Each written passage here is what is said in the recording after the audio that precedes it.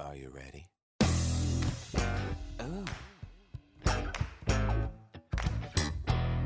Esto es Orange Podcasts con Arnold Sierra.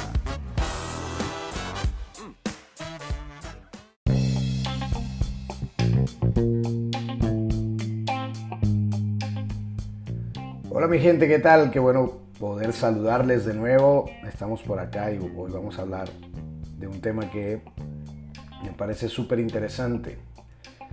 Todos hemos tenido al menos un enemigo en la vida. Alguien que se enfrenta directamente a nuestros objetivos, desde cosas muy sencillas hasta los enemigos más complejos, como la suegra, por ejemplo.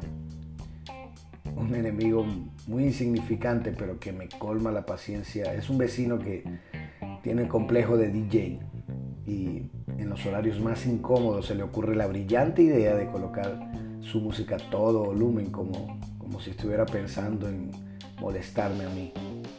He pensado varias formas de hacer que se calle: lanzarle una piedra desde otro edificio para que nadie sospeche que fui yo, quitar la electricidad de toda su unidad o denunciarlo con la Interpol, y la más difícil de todas, ir a hablar con él para resolver el asunto. Curiosamente, a todos nos pasan cosas similares en diferentes situaciones en las que enfrentamos en el día a día, porque hay cosas que se atraviesan en el camino o personas que se atraviesan en el camino y se convierten en los peores enemigos, porque se enfrentan directamente a nuestros deseos o expectativas. Por ejemplo, este vecino aparece cada vez que voy a dormir o descansar, o que estamos dispuestos para hacer alguna actividad donde queremos conversar y no podemos escucharnos el uno al otro. Lo interesante de todo es que los peores enemigos de nuestro avance o crecimiento realmente están dentro de nosotros mismos. No es el vecino, ni los amigos, ni el profesor que me la tiene aplicada, tampoco es la suegra. No se trata del destino ni los astros, somos nosotros mismos. Tu mayor competencia siempre serás tú mismo. Competir contra tu pereza, contra el desánimo, contra la depresión, la ansiedad, siempre será la carrera más dura de enfrentar en la vida. Más allá de eso, hay un enemigo que es altamente superior y nos ataca constantemente y nos hace tropezar. Ese enemigo se llama autosabotaje. Creo que en alguna oportunidad lo comenté y hablamos al respecto.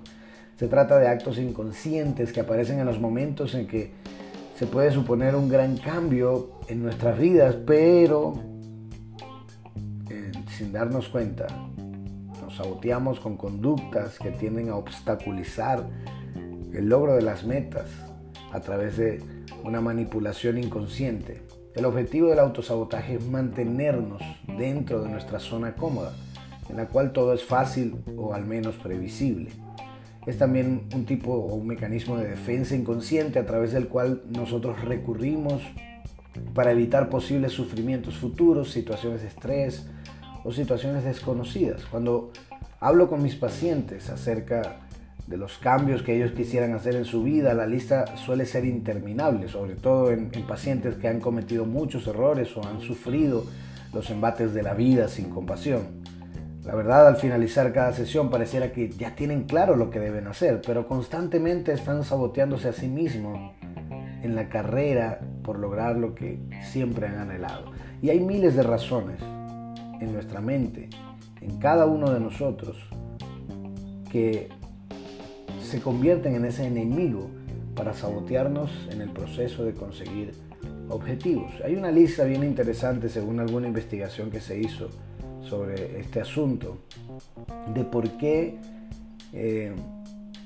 nosotros caemos en el autosabotaje, y son algunas causas que tú pudieras estar enfrentando. Entonces voy a mencionarlas rápidamente para que las tomes en cuenta. En primer lugar, es un problema el autosabotaje porque tenemos dificultades para priorizar objetivos. Una lucha constante del ser humano siempre ha sido saber qué es lo más importante y qué es lo realmente urgente. Y recuerdo siempre a mis mentores y coach que me dicen: tienes que aprender a diferenciar entre lo importante y lo urgente. Y el ser humano a veces tiene dificultades para eso y por eso cuando no tiene claros sus objetivos se sabotea a sí mismo.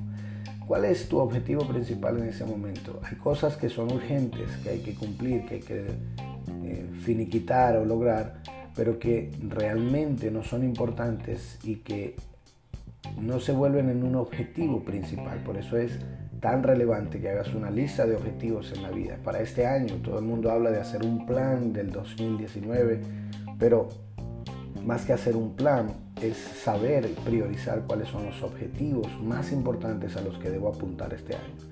La segunda cosa es la falta de autocontrol. Muchas veces no podemos controlar ciertas cosas en nuestra vida que nos sabotean al momento de lograr esos objetivos de los que venimos hablando. Necesitamos controlar y saber que nuestras emociones no pueden dominar nuestra capacidad de pensar, que las decisiones son más importantes que las sensaciones, y eso es bien interesante porque cuando le damos la importancia, la relevancia que merecen nuestras decisiones, entonces no permitimos que lo que sentimos nos haga perdernos en el camino.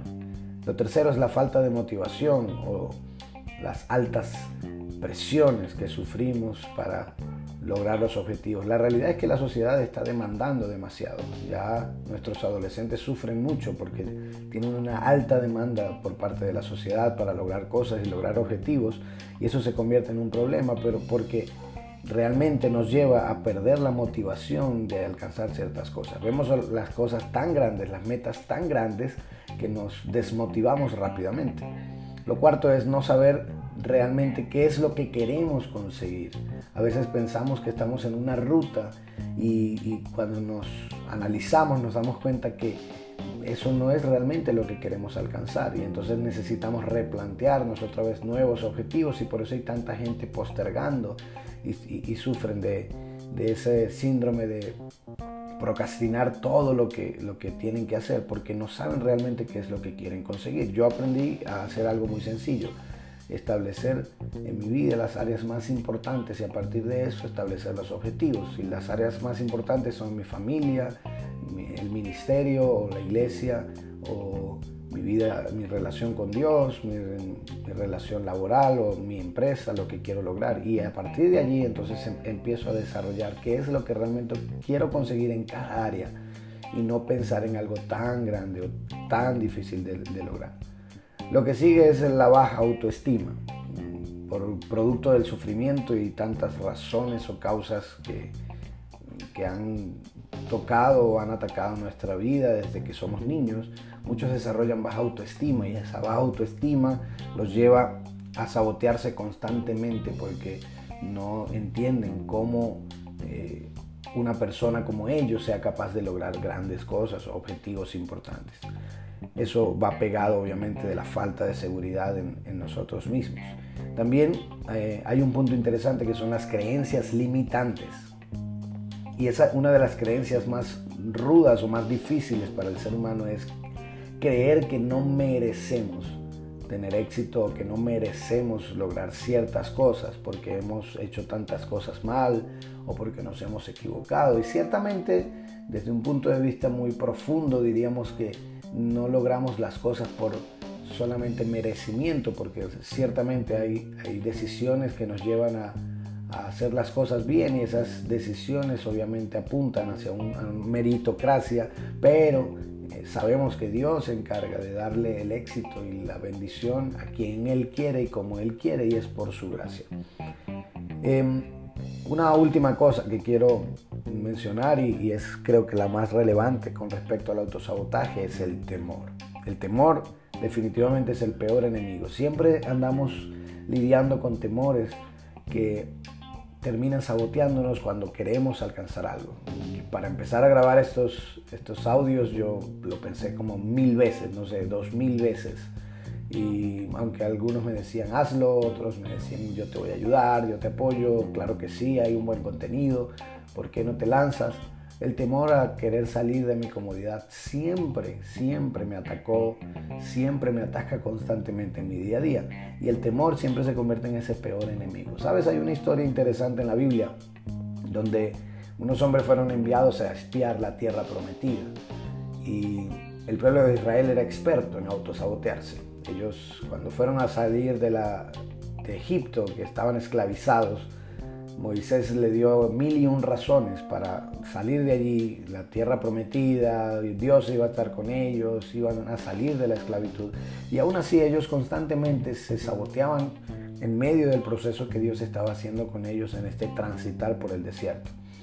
Y una de las cosas que me llamó mucho la atención en esta historia, que tiene muchos eventos particulares súper interesantes, es que cuando ellos ya estaban a punto de entrar a la tierra prometida, estos espías que fueron enviados regresaron y en casi su totalidad ellos estaban en contra de entrar a la tierra prometida porque había ciertas cosas allá que parecían muy difíciles de superar, gigantes que se habían vuelto un enemigo de cada uno de ellos y que en su mente no podían ellos entender cómo era que iban a salir de una situación como esta. Sin embargo, la misma historia relata que habían dos hombres que pensaban diferente, que en ellos había una mentalidad diferente, un espíritu diferente, y tuvieron la capacidad de evitar dejarse dominar por los miedos, tuvieron la capacidad de priorizar los objetivos,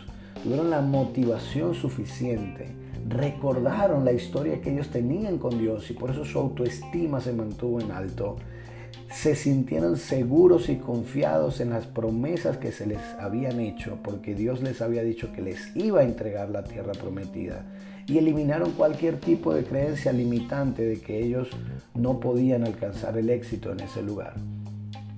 Quitaron el temor de enfrente y decidieron avanzar hacia esa promesa. Sabes, la mayoría de nosotros pasamos por esto.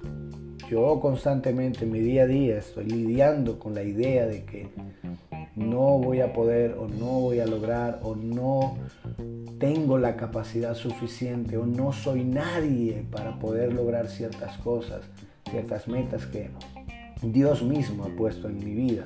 Y cuando recuerdo esa historia, me planto frente a una decisión importante en mi vida. ¿Seré del grupo de los cobardes o seré del grupo de los valientes, de los que se atreven a entrar a la tierra prometida aunque hayan gigantes alrededor, sin sabotearse a sí mismo por creencias limitantes, por temores impuestos, por falta de motivación o falta de autocontrol? Ahora yo te pregunto, ¿qué vas a hacer tú?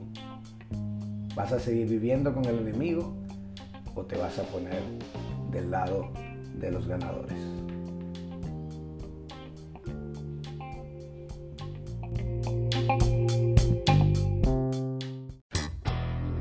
Esto fue Orange Podcasts con Arnold Sierra.